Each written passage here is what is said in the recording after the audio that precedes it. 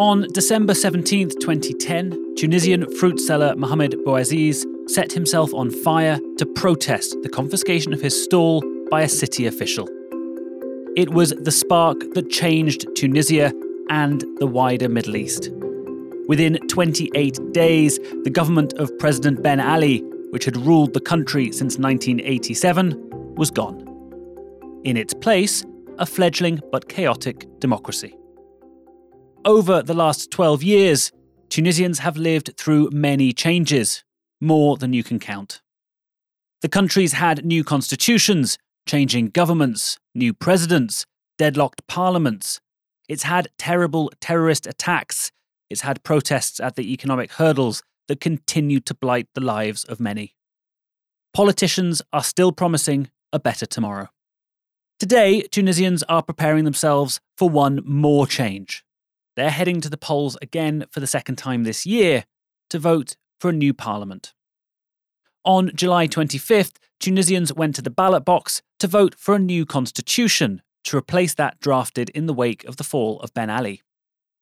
Kas Said, the former law professor turned president, tore up the rulebook, dissolved parliament, and declared that the country needed a change.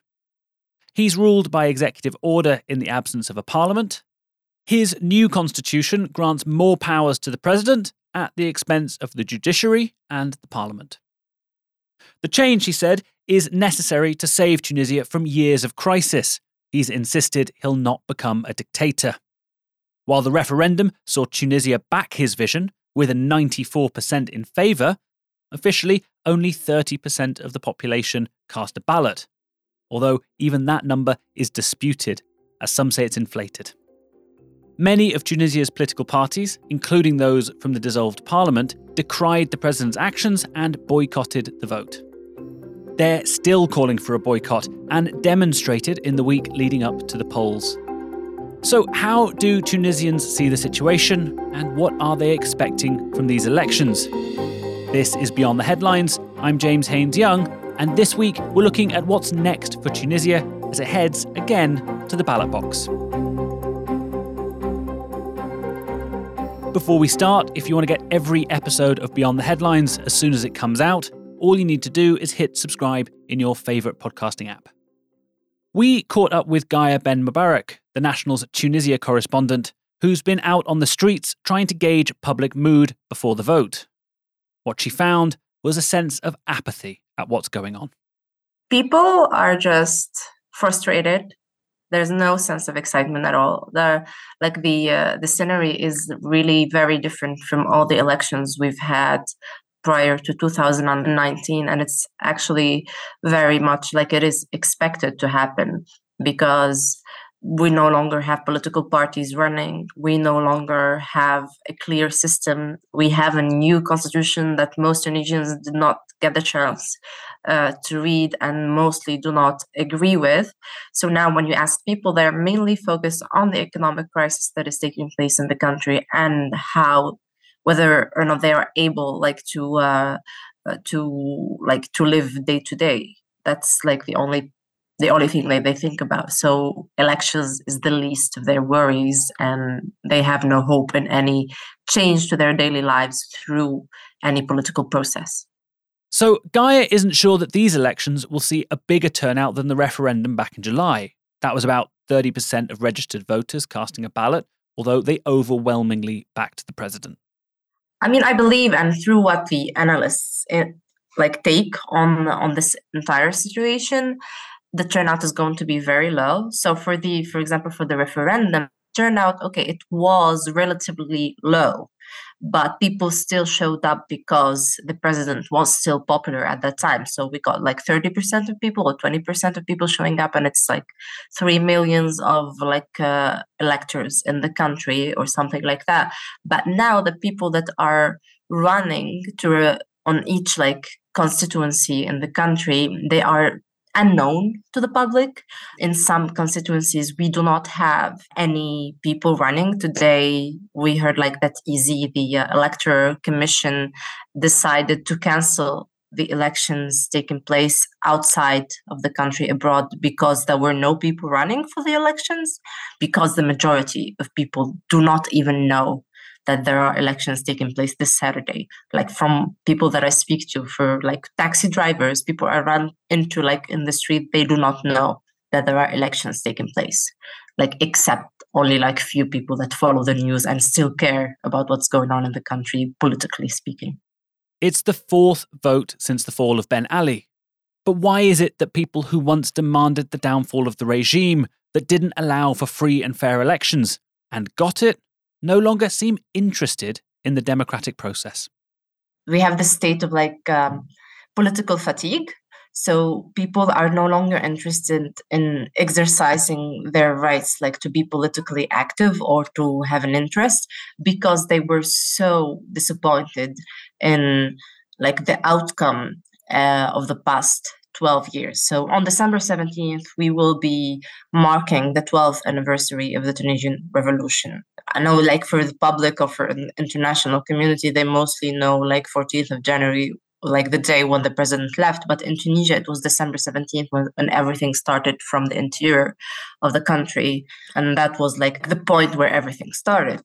So 12 years after that, looking back, people are reminiscing the age of dictatorship with Ben Ali.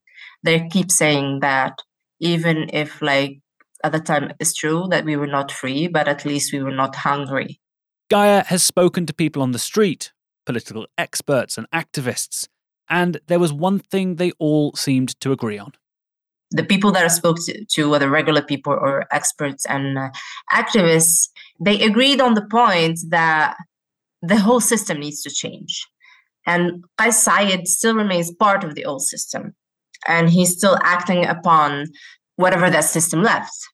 Tunisia's President Qais Said is, however, confident that the new system, brought about with his constitution and the changes that entails to the political system, will help the democratic process of Tunisia and represent the people of the country. So the president and the official discourse in Tunisia are saying that it's important to have such elections in this way that has been like outlaid because they are seeking more representation of actual Tunisians instead of political parties. So how President Qais Said like operated for the past year is that he has been delivering a rhetoric of demonization of every single political party, of everyone that is basically against him and against his vision for the political system in the country. Now, there are obviously quite different things about these elections and the new electoral regime in Tunisia.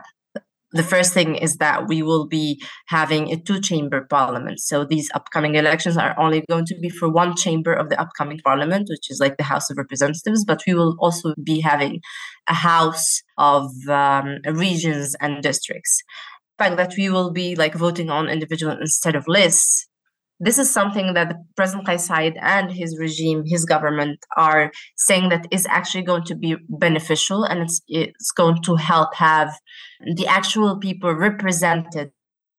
But some observers are saying that although the election may go ahead, it can't be successful with so many of the now established political parties boycotting the vote. There's been little political campaigning, for example. Director of Kawakibi Democracy Transition Centre, Amin Ghali, said that this election is different for many reasons, including the faith in the new constitution itself. Today, Tunisia is going through some political development that are, I would say, different from the path of the past 10 years. Tunisia today is after a referendum on a constitution that has been written without any public participation. Today, Tunisians are electing their new assembly, their new parliament, through different approach. Many simply don't believe that the Electoral Commission is impartial, and this has been one of the most contentious subjects of the election. This election, for the first time in Tunisia, is done on individuals, not on lists. Candidates are very unknown to the public on small districts, election districts. We are seeing some uncertainties in the organizations of the election. The current EZ, the election commission, the Tunisian Election Commission, handpicked by the president, is not at the level of credibility and professionalism of the previous election commissions that we had for the 2011, 2014, 2019 elections. According to Mr. Ghali, the credibility issue of the commission stems from President Kais Saied's efforts to consolidate power since his takeover of all branches of government, when he froze parliament and tore up the constitution.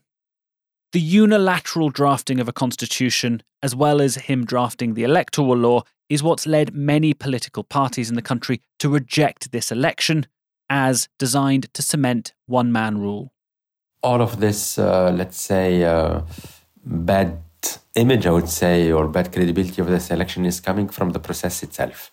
The process of drafting a constitution unilaterally with no participation, the process of drafting an election law unilaterally, the drastic change in terms of election, concept is done by just the presidential elite, I would say, the president and people around him, and the election commission, without any participation from civil society, from political parties, from the public in general. The change of the election commission and the selection of members by the president himself, the general climate around the justice and the uncertainty about the neutrality of the justice system today in Tunisia, all of this makes this election, facing very low credibility in these days. When we read the constitution, we can already guess that the parliament will not be as a powerful institution as it used to be. So this parliament would be very weak. It would be probably just confirming the choices of the president and to a lesser degree the choices of the government. So probably I would say this step will not change the lives of Tunisians. But why don't the political parties believe the president when he says that this new system will be better? Well, we've lived through promises that never deliver. First, it was a new constitution of 2014, then election, then local government, then transitional justice, then many fake, or solutions that do not deliver. The solution needs to be more comprehensive, more participatory, and in the frame of a global vision. Today, there is no global vision. Today, decisions are taken unilaterally by the president and the system, the very close system around him. With a new parliament, things will not change. Probably the potential of solution comes from a change of system, a drastic change, either through, again, I would say, a new constitution or other parliamentarian elections, or I would say a new system of governance. The current system is a very tight system. It's a deadlock. To my opinion, it will not lead to any improvement the way it is done, it is implemented today. Today we have lived through, I would say, 18 months of one-man rule, and nothing has changed. I would say things have worsened. Many Tunisians say they don't hold out hope for change. Many say that they distrust the political elite and that they suffer from political fatigue. Coordinator at Lawyers Without Borders and a human rights activist, Naurez Douzi, explains.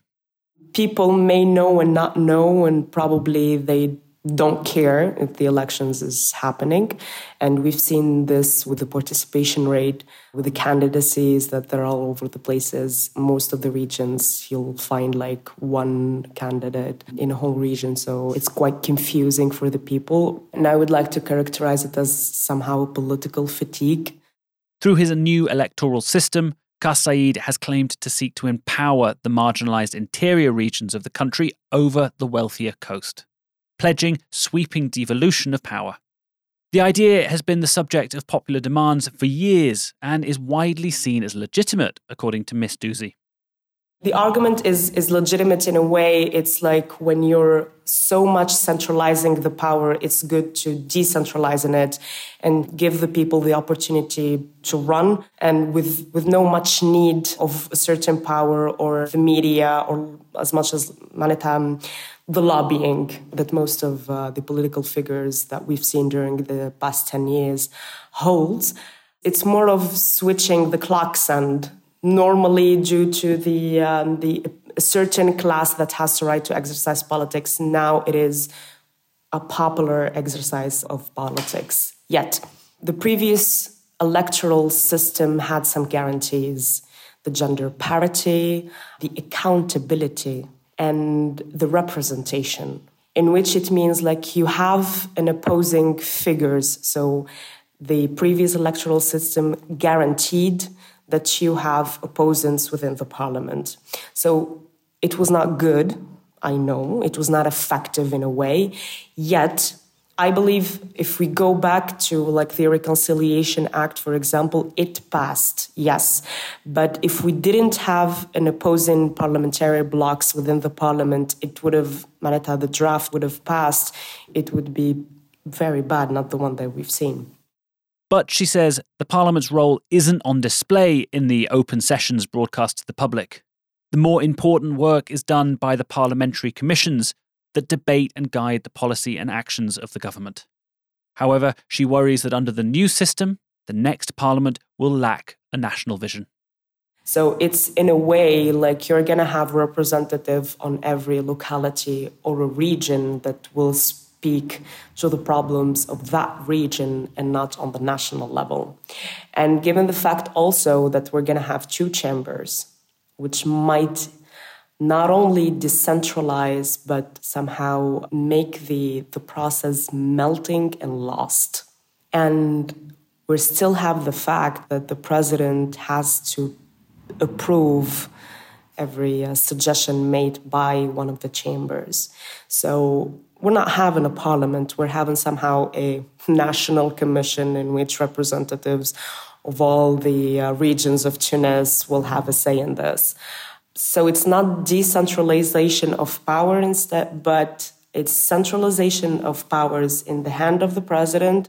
With an economic crisis affecting daily lives, critics doubt that the election of a new parliament will bring about the solutions that many need. The people of Tunisia have lived through many promises over the years. Many of them weren't delivered. And many have wished things had gone differently, says Ms. Douzi. What I wished, it varies from a situation to another. I would have wished if we held the corrupted political figures accountable with a fair trial, with the people's access to information. It would have been good to see people being held accountable legally for what they did over the past years and for simply stealing our dream of a better Tunisia, of a democratic Tunisia. I wished that somehow the rule of law would have been really installed in every citizen's aspiration. But now we're going to the rule of chaos. This episode was produced by Gaia Ben Mubarak, Dua Farid, Arthur Edison, and Tom Smith. I'm James Haines Young, and thanks for listening to Beyond the Headlines. For all the latest episodes, just hit subscribe in your podcast app, and if you can leave us a review while you're there, it makes all the difference.